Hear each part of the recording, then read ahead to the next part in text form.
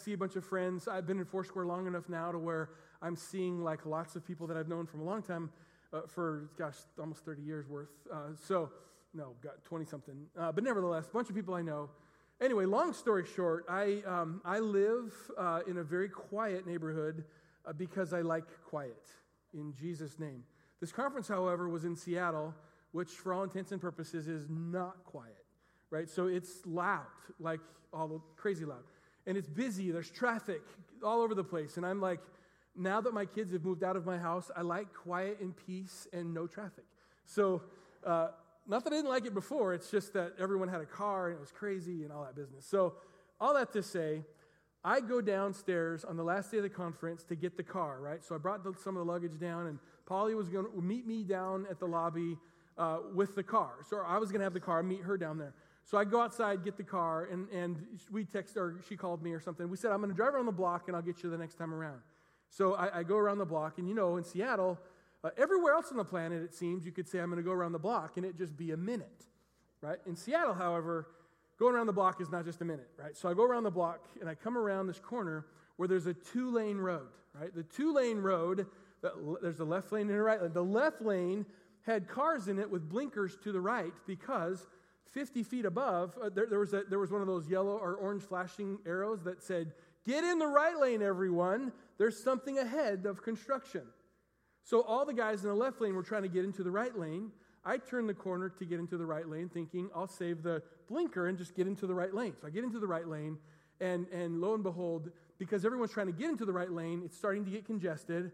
Well, I look just ahead of my car, and I see a sign out there on the road, painted on the road in big white letters that said, bus lane only, right? So, but there's construction ahead. Everyone knows that we're all in that line just for a moment until we get beyond the construction, right? So everyone apparently saw the blinking orange neon whatever except the bus driver, right? So I pull in my wife's cool car with the sunroof and the windows down, and on all four corners in the streets of Seattle, I recognize pastor friends, right? Bus pulls in behind me,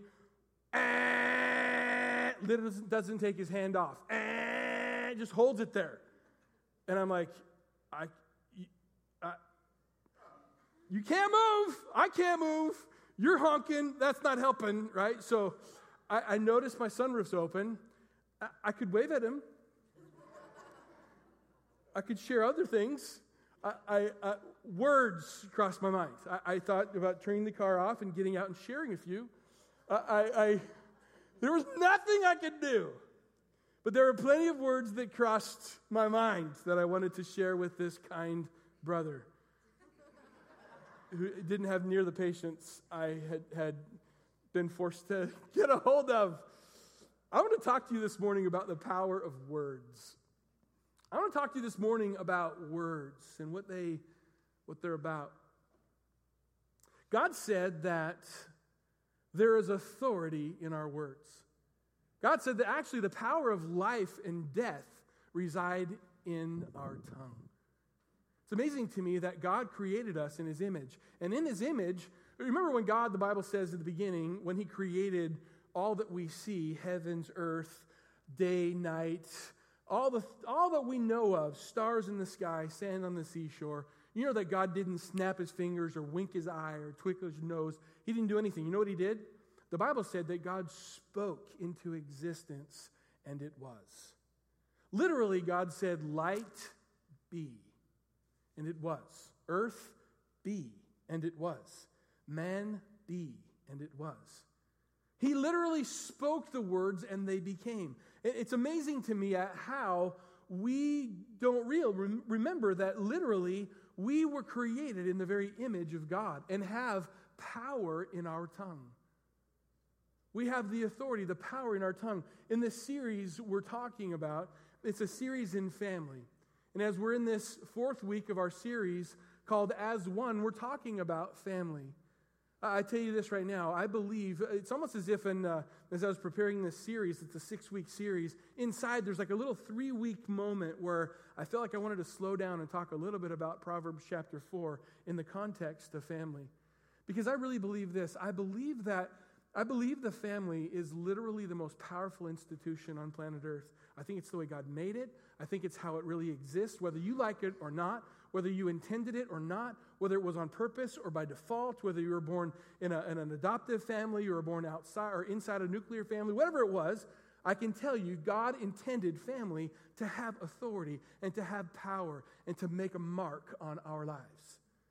God intended that all along, and you don't have to believe it. You can just look in the mirror and see it happened. Lord, help us today as we get into your word. It's in the context of family that we were introduced to words. Whatever family you were involved in, whether it was, like I said, in a home that was healthy or a home that wasn't healthy, in your biological home or not, I can tell you in the context of family, God introduced us to words. Words have authority. Words have power. We were introduced to words like, "You're so smart," and "You're so dumb." You're so good, and "You're so bad." You're amazing, and "You'll never be enough." You're so pretty, and "How could you look so ugly?" It's amazing as I even speak those words out over you, I can see the thought bubbles above your head saying, I heard some of those words, and oh, they hurt so bad. And I felt the marks and the weight of all of that. And can you see how that felt? Because literally, God intended it to be that way. Unfortunately, the devil knew its strength and has used it against us in the context of family for so long. Finish this sentence for me, if you would. Sticks and stones may break my bones, but words will never hurt me.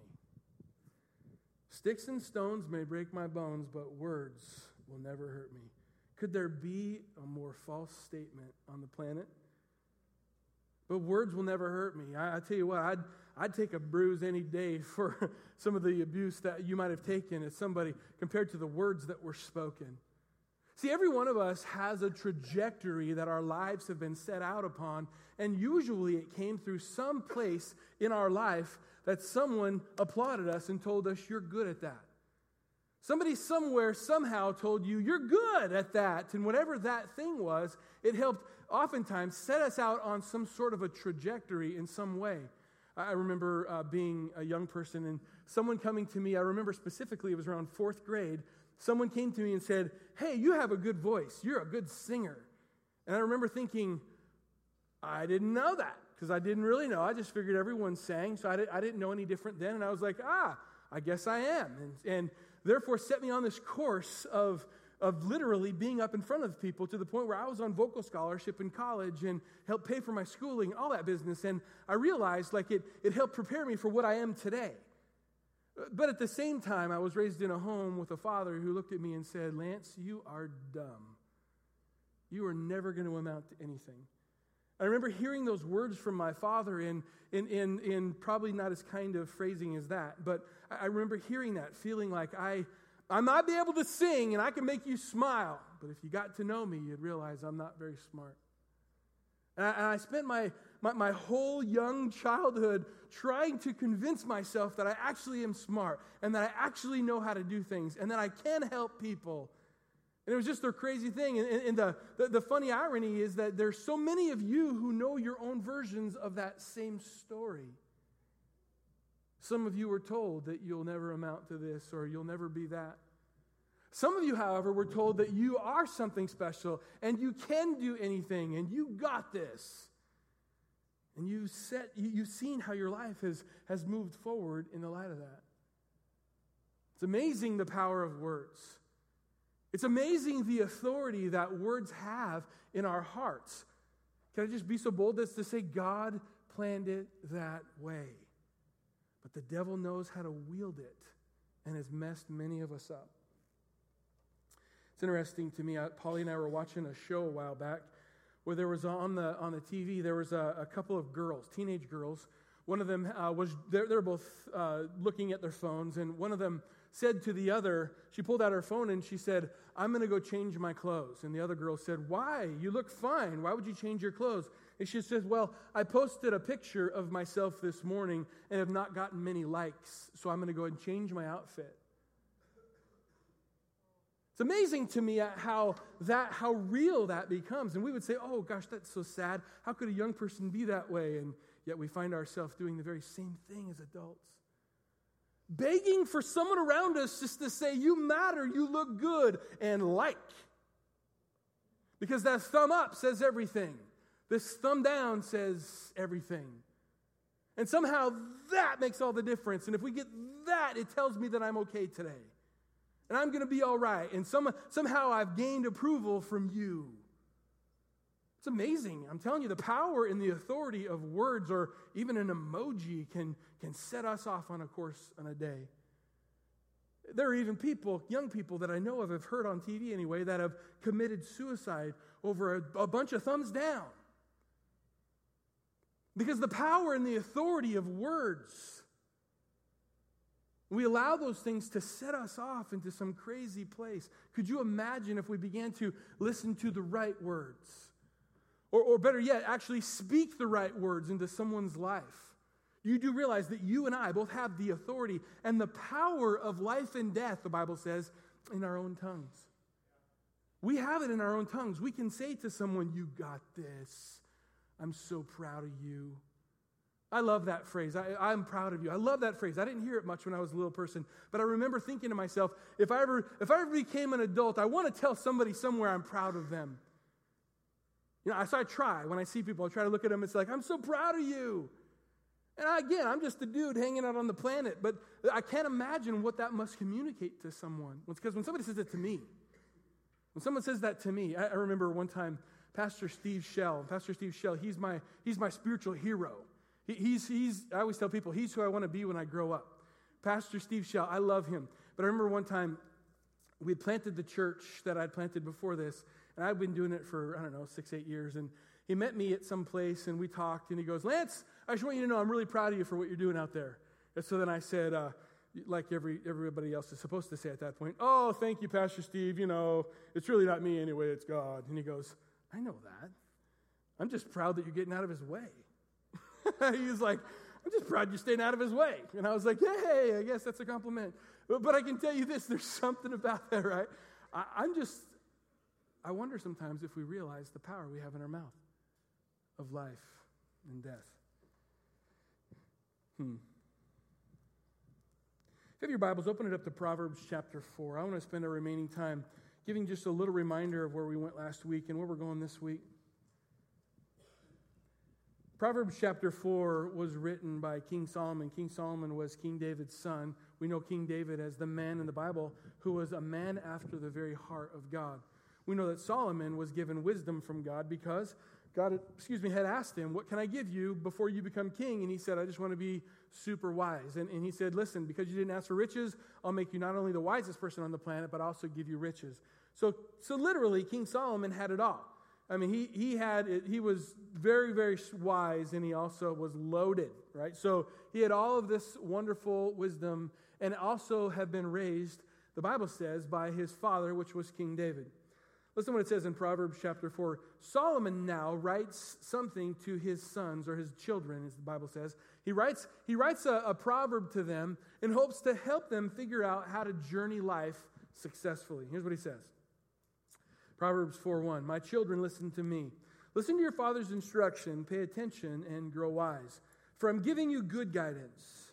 Don't turn away from my teaching. For I too was once my father's son, tenderly loved by my mother as an only child. My father told me, 'Take my words to heart and follow my instructions, and you will live.'" Love that. Let's go down to verse 10. He says this. This is the crux, I believe, of this particular chapter.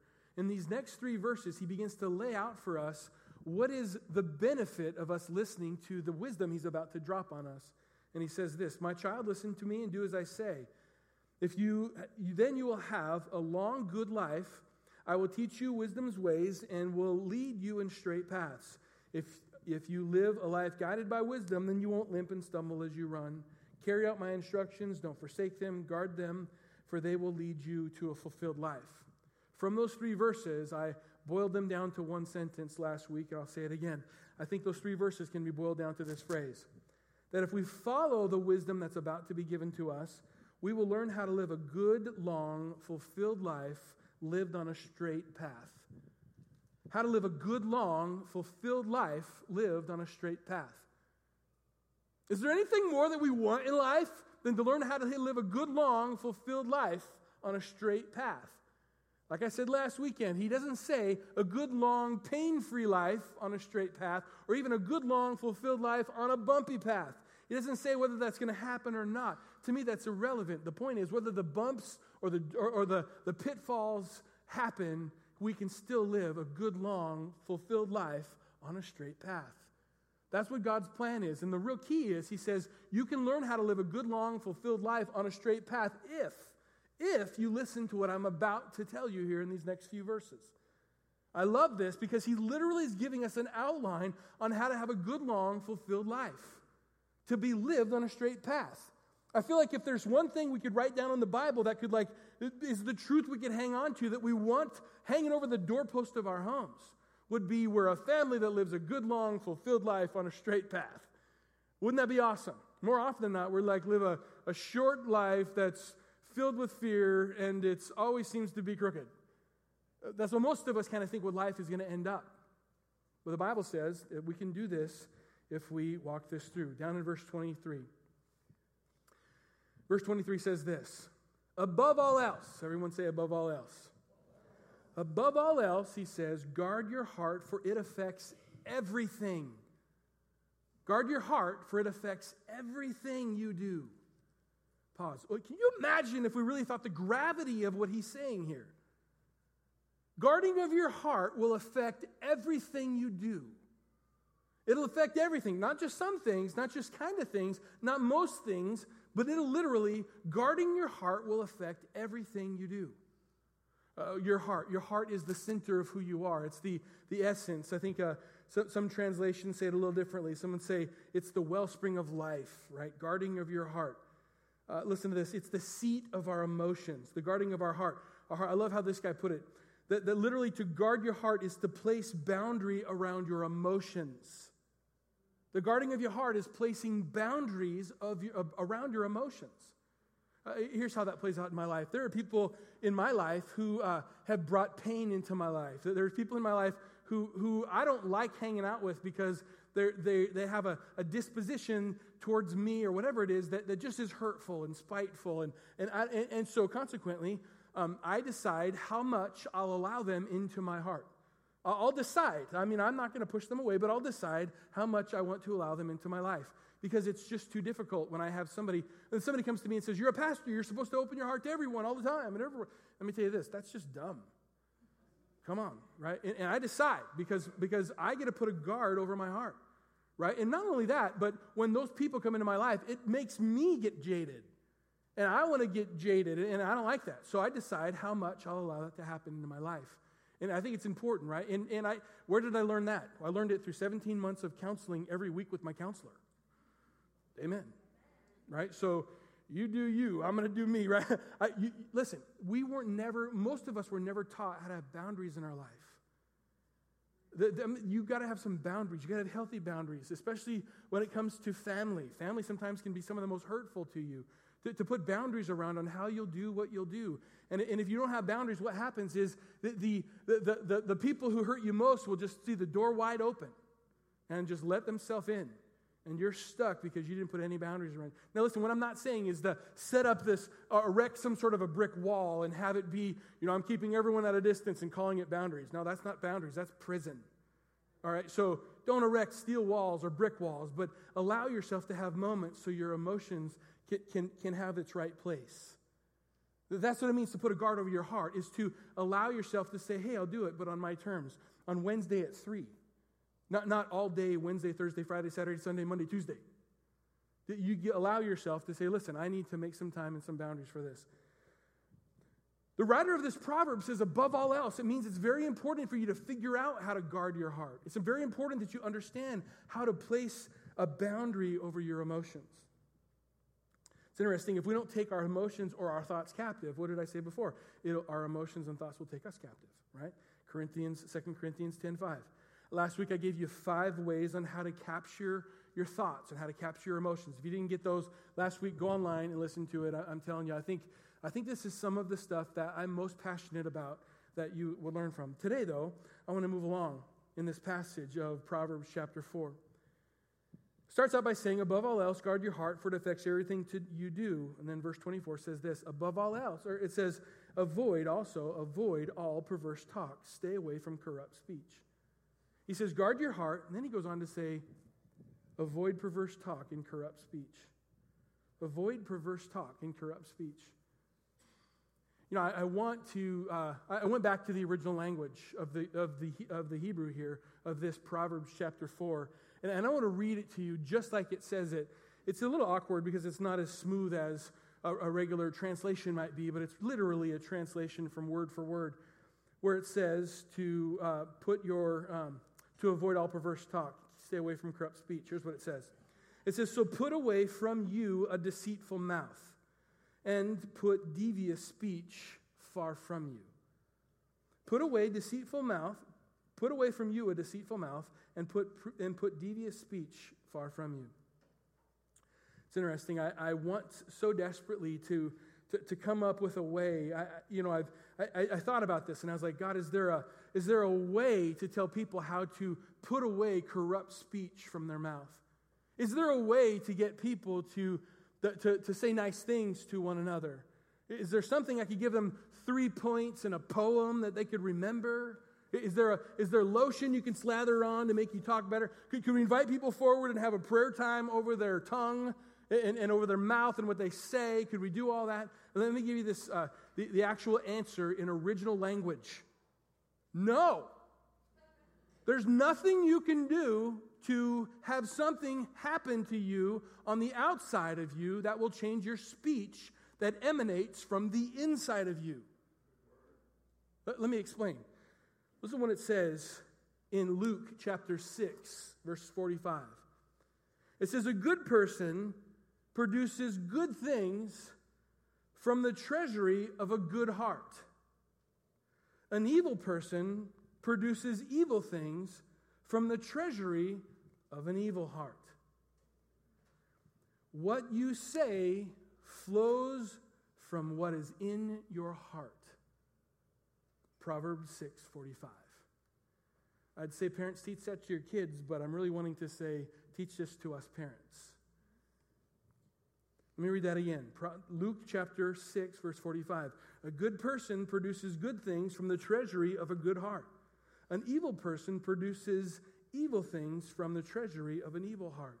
What you say flows from what is in your heart. The truth is, there's nothing external that can happen to us that will change how we show up on the outside of our mouth. You see, most of us want to believe that if we just try harder with our speech, I know, I'll just start saying nice things about people, and if I say enough nice things about people, I'll convince my brain that I'm a nice person, and therefore I'll just be a nice guy. And so if I think nice, I'll change and be nice. Let me tell you this, that will not work. The only way to truly change what comes out of your mouth is to truly change what's inside of your heart.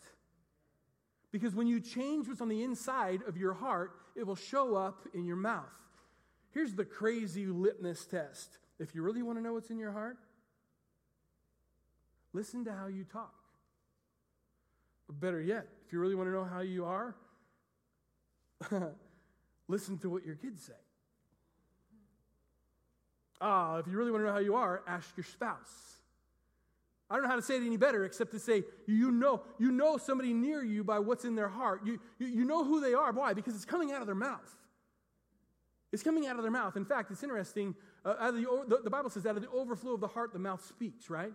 Did you know that it's actually a deeper translation to that? But it even says this, out of the overflow of the heart, your face cries out. You could see grumpy a mile away on someone's face. Just like you can hear it next to them as they talk. Your mouth, your face, whatever it is that this thing is that's communicating to the humanity around you is literally your voice. It's a reflection of your heart. Now my question for you this morning is are you good with that? See, because if you're not good with that, then just try harder. Just try harder to say nice things. Let me tell you this, that will never work. The only way to really change what comes out of the communication of this thing called your face is to change the inside of your heart. James says it this way. I don't know if I have the time today, but it just simply suffice it to say, James chapter 3, verses 2 through 15 or so, 3 through 12, it literally talks about the taming of the tongue. And again, I don't have time to read it this morning, but just in a nutshell, it literally says this. It says the tongue is like a little teeny thing, like a rudder on a huge ship that can steer an ocean liner in the ocean with a little teeny rudder. Or it's like your tongue in your mouth is like a little teeny spark that can set the entire forest ablaze. Literally says this little teeny thing can really spew out life and death.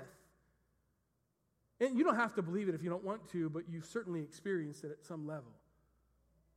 James says, listen, that literally that whatever is coming on the outside of you, it has power to affect change all around us.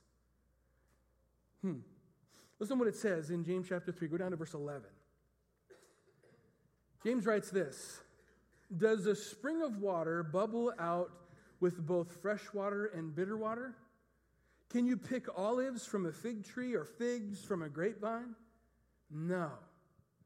You can't draw fresh water from a salty pool. Listen, if you want to gain some control over your tongue, if you want to maintain some semblance of control over your words, if you want to learn how to live a good, long, fulfilled life on a straight path, it all goes back to your heart. It all goes back to your heart. I wished, like I said, that there were a way that we could all just practice the right ways to say things and respond to people. But you know as well as I do that what flows from your mouth is originated in your heart. Some of us are embarrassed to admit that, but that's the truth. And the bottom line is, in order for us to change what comes out of the outside of us, it needs to start on the inside of us. To some of us have to repent. Some of us have to just fully get right before God. Just like he says, we can't have fresh water come from a salty brook, salty ocean. If we change our hearts, then God will help change our words. Luke chapter 6. It has to start with us. See, at some level, we have to realize that the words that are spoken to us and the words that are spoken from us have an authority and a power the way God intended it. The real question is are we speaking out words of faith? Are we speaking out words of I believe? A couple of weeks ago, I told you that I wanted us to start praising God for his provision in our lives. Provision as a church, provision for what we're doing, and to say, God, I'm just going to praise you in advance. And sometimes it feels a little bit like, well, that's kind of contrived. Maybe that'll even feel a little bit more, that's emotional, and what's the deal? And let me tell you this. You can praise God for that which is true. Right? You can praise God and thank him for that which is true and say, God, I'm going to stand on your blessings for I know they're true. And you can begin to praise God over your family, over your kids. You can begin to say, God, you may not like where your kids are today. You may not like the decisions they're making. And too many of us, I think we continue to say, oh God, please, oh please, oh please, oh please, oh please. What would happen if we actually came before the Lord and said, God, I just give you my son or I give you my daughter, and just begin to say, Lord, I thank you for them. I just believe that you're going to do something special in their lives. Be with them. Encourage them. I don't know what would happen, but maybe something would change. Maybe something would change in them. Is it because, are we the one withholding? I don't know. All I know is that God gave us the ability to pray, and God gave us the ability to walk in authority, and God created us in his image. And something tells me there is power and authority in our tongue. I'm embarrassed now as a daddy of kids who have sent out on the planet to go do what they're doing as young adults. And I look back, and there's sometimes I cry when I think about the things that I fought for as a dad. And I'm sure every dad regrets some things that they said or did. And I remember losing my mind over my kids not eating their peas. Just like, no, you don't eat your peas, you'll never keep a job. And it's like, Like, you just lose your mind over the craziest things. And I'm like, I'm so embarrassed. There's times I feel like I got to pull my kids aside and ask for forgiveness for the peas. I mean, just, I'm talking about, it's like the little things that are really insignificant, but when you're a young mom or dad, you're just like, socks on the ground, you will lose a husband that way. That's not what's going to lose the husband. Other things will. But I'm like, we come on. Could you imagine if we began to speak life? Maybe that's why grandparenting is so much better, because you have a little different perspective, right? You're like, you know what, leave your peas, who cares, right? Here's some sugar, right? I don't know, but I don't know. All I know is that I don't feel nearly as weird about some of that stuff today. What if we changed the way that we carried ourselves and began to walk with the fact that we have life and death in our tongue? This conference this last week, I'm a little embarrassed to say, there's a fellow who was one of the guest speakers. And again, thousands of people. I happen to know of this guy who was on the platform. One of my staff people texted me and said, hey, what do you think, who's speaking tonight? What do you think of the person that's speaking tonight? In other words, do you like this person? Do you not like that person? And my response via text was like, no, I don't like that guy. He's terrible. That's awful. I'm like, yeah, I've known him for a bunch of years, and nah. I mean, literally, it was not loving, not caring, nothing, right? So I let it go, no big deal, move along, and then hang or put my phone down, and then bam, Holy Spirit goes, huh? Is that how you feel about this guy? And I'm like, a little bit, whatever, right? So just a little bit, right? So fast forward, next day, I'm walking down the hall, that dude walking towards me, that guy. And I'm like, awesome. I mean, there are thousands of people. At that particular moment in the hallway, there were 2 people, him and me. I walked up to him and I was like, hey, Lord just checked me square in the teeth. And he's like, this guy he didn't know me. I know him. He doesn't know who I am. So I wasn't going to tell him, hey, man, I said bad things about you. So forgive me. I just said, hey, thank you for what you said last night. I really appreciated it. Because what he had to say was money. It was beautiful. It was from the heavens. It was straight from the hand of God. And I felt massively convicted. And so he left, and I confessed my sin to Jesus. And I said, God, I forgive me, please. I sent a text to my staff person and asked her to forgive me. And I said, man, I was wrong. I was out of line by saying bad things about that person. See, I think sometimes we forget that we have the ability to ask for forgiveness and to make things right. But listen, there's life and death in your tongue, and maybe there's places in your life that you spewed out poison that God wants you to go back and fix and make it right. I don't know. Driving in the right lane, bus horns honking, my blood pressure's rising. I so desperately wanted to give that guy a piece of my mind. I just wanted to say something because I was so mad. You'll be happy to know I said nothing. I didn't even wave out my sunroof. I kept my hands on the wheel. I drove forward. Got to I-5, blood pressure dropped. Then I thought of everything I want to say that I didn't say. And I ended up saying, Jesus, thank you. Now, I'm not so successful at all those exchanges, but I can tell you in that moment, the Lord reminded me, Lance, it's because what I put in your heart, you allowed to come out of your mouth, which in this case was nothing. Maybe you're here today and you've said some things that you need to take back, or some things that you wish you could make right. Or maybe you're here this morning and you have felt the pain and the hurt of somebody who'd said something to you, and it's left a mark on you for a long time. And you've been living under the tyranny of this lie, and somehow it's even marked your career and how you've stepped out in it. I'm here to tell you today, there is power. There's power in the truth. And God wants to tell you that you're not that person, and you are that person, and God wants to set you free from that lie and move you into this truth. I don't know your stories, but I can tell you that there is power and authority, and God wants you to know it today. So I want to pray for you. Can we do that? Lord, this morning we thank you for your grace. Oh, your amazing grace. God, I pray today you heal us from the wounds of the past. Both the words that were spoken to us and the words that were spoken from us.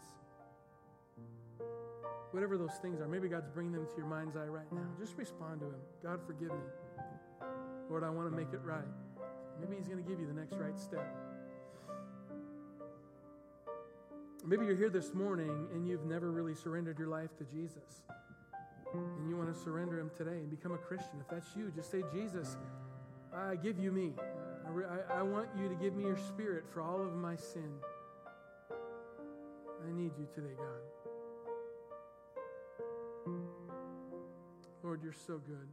Bring healing and set your church at freedom. Let us be people who are life sharers. In Jesus' name, amen.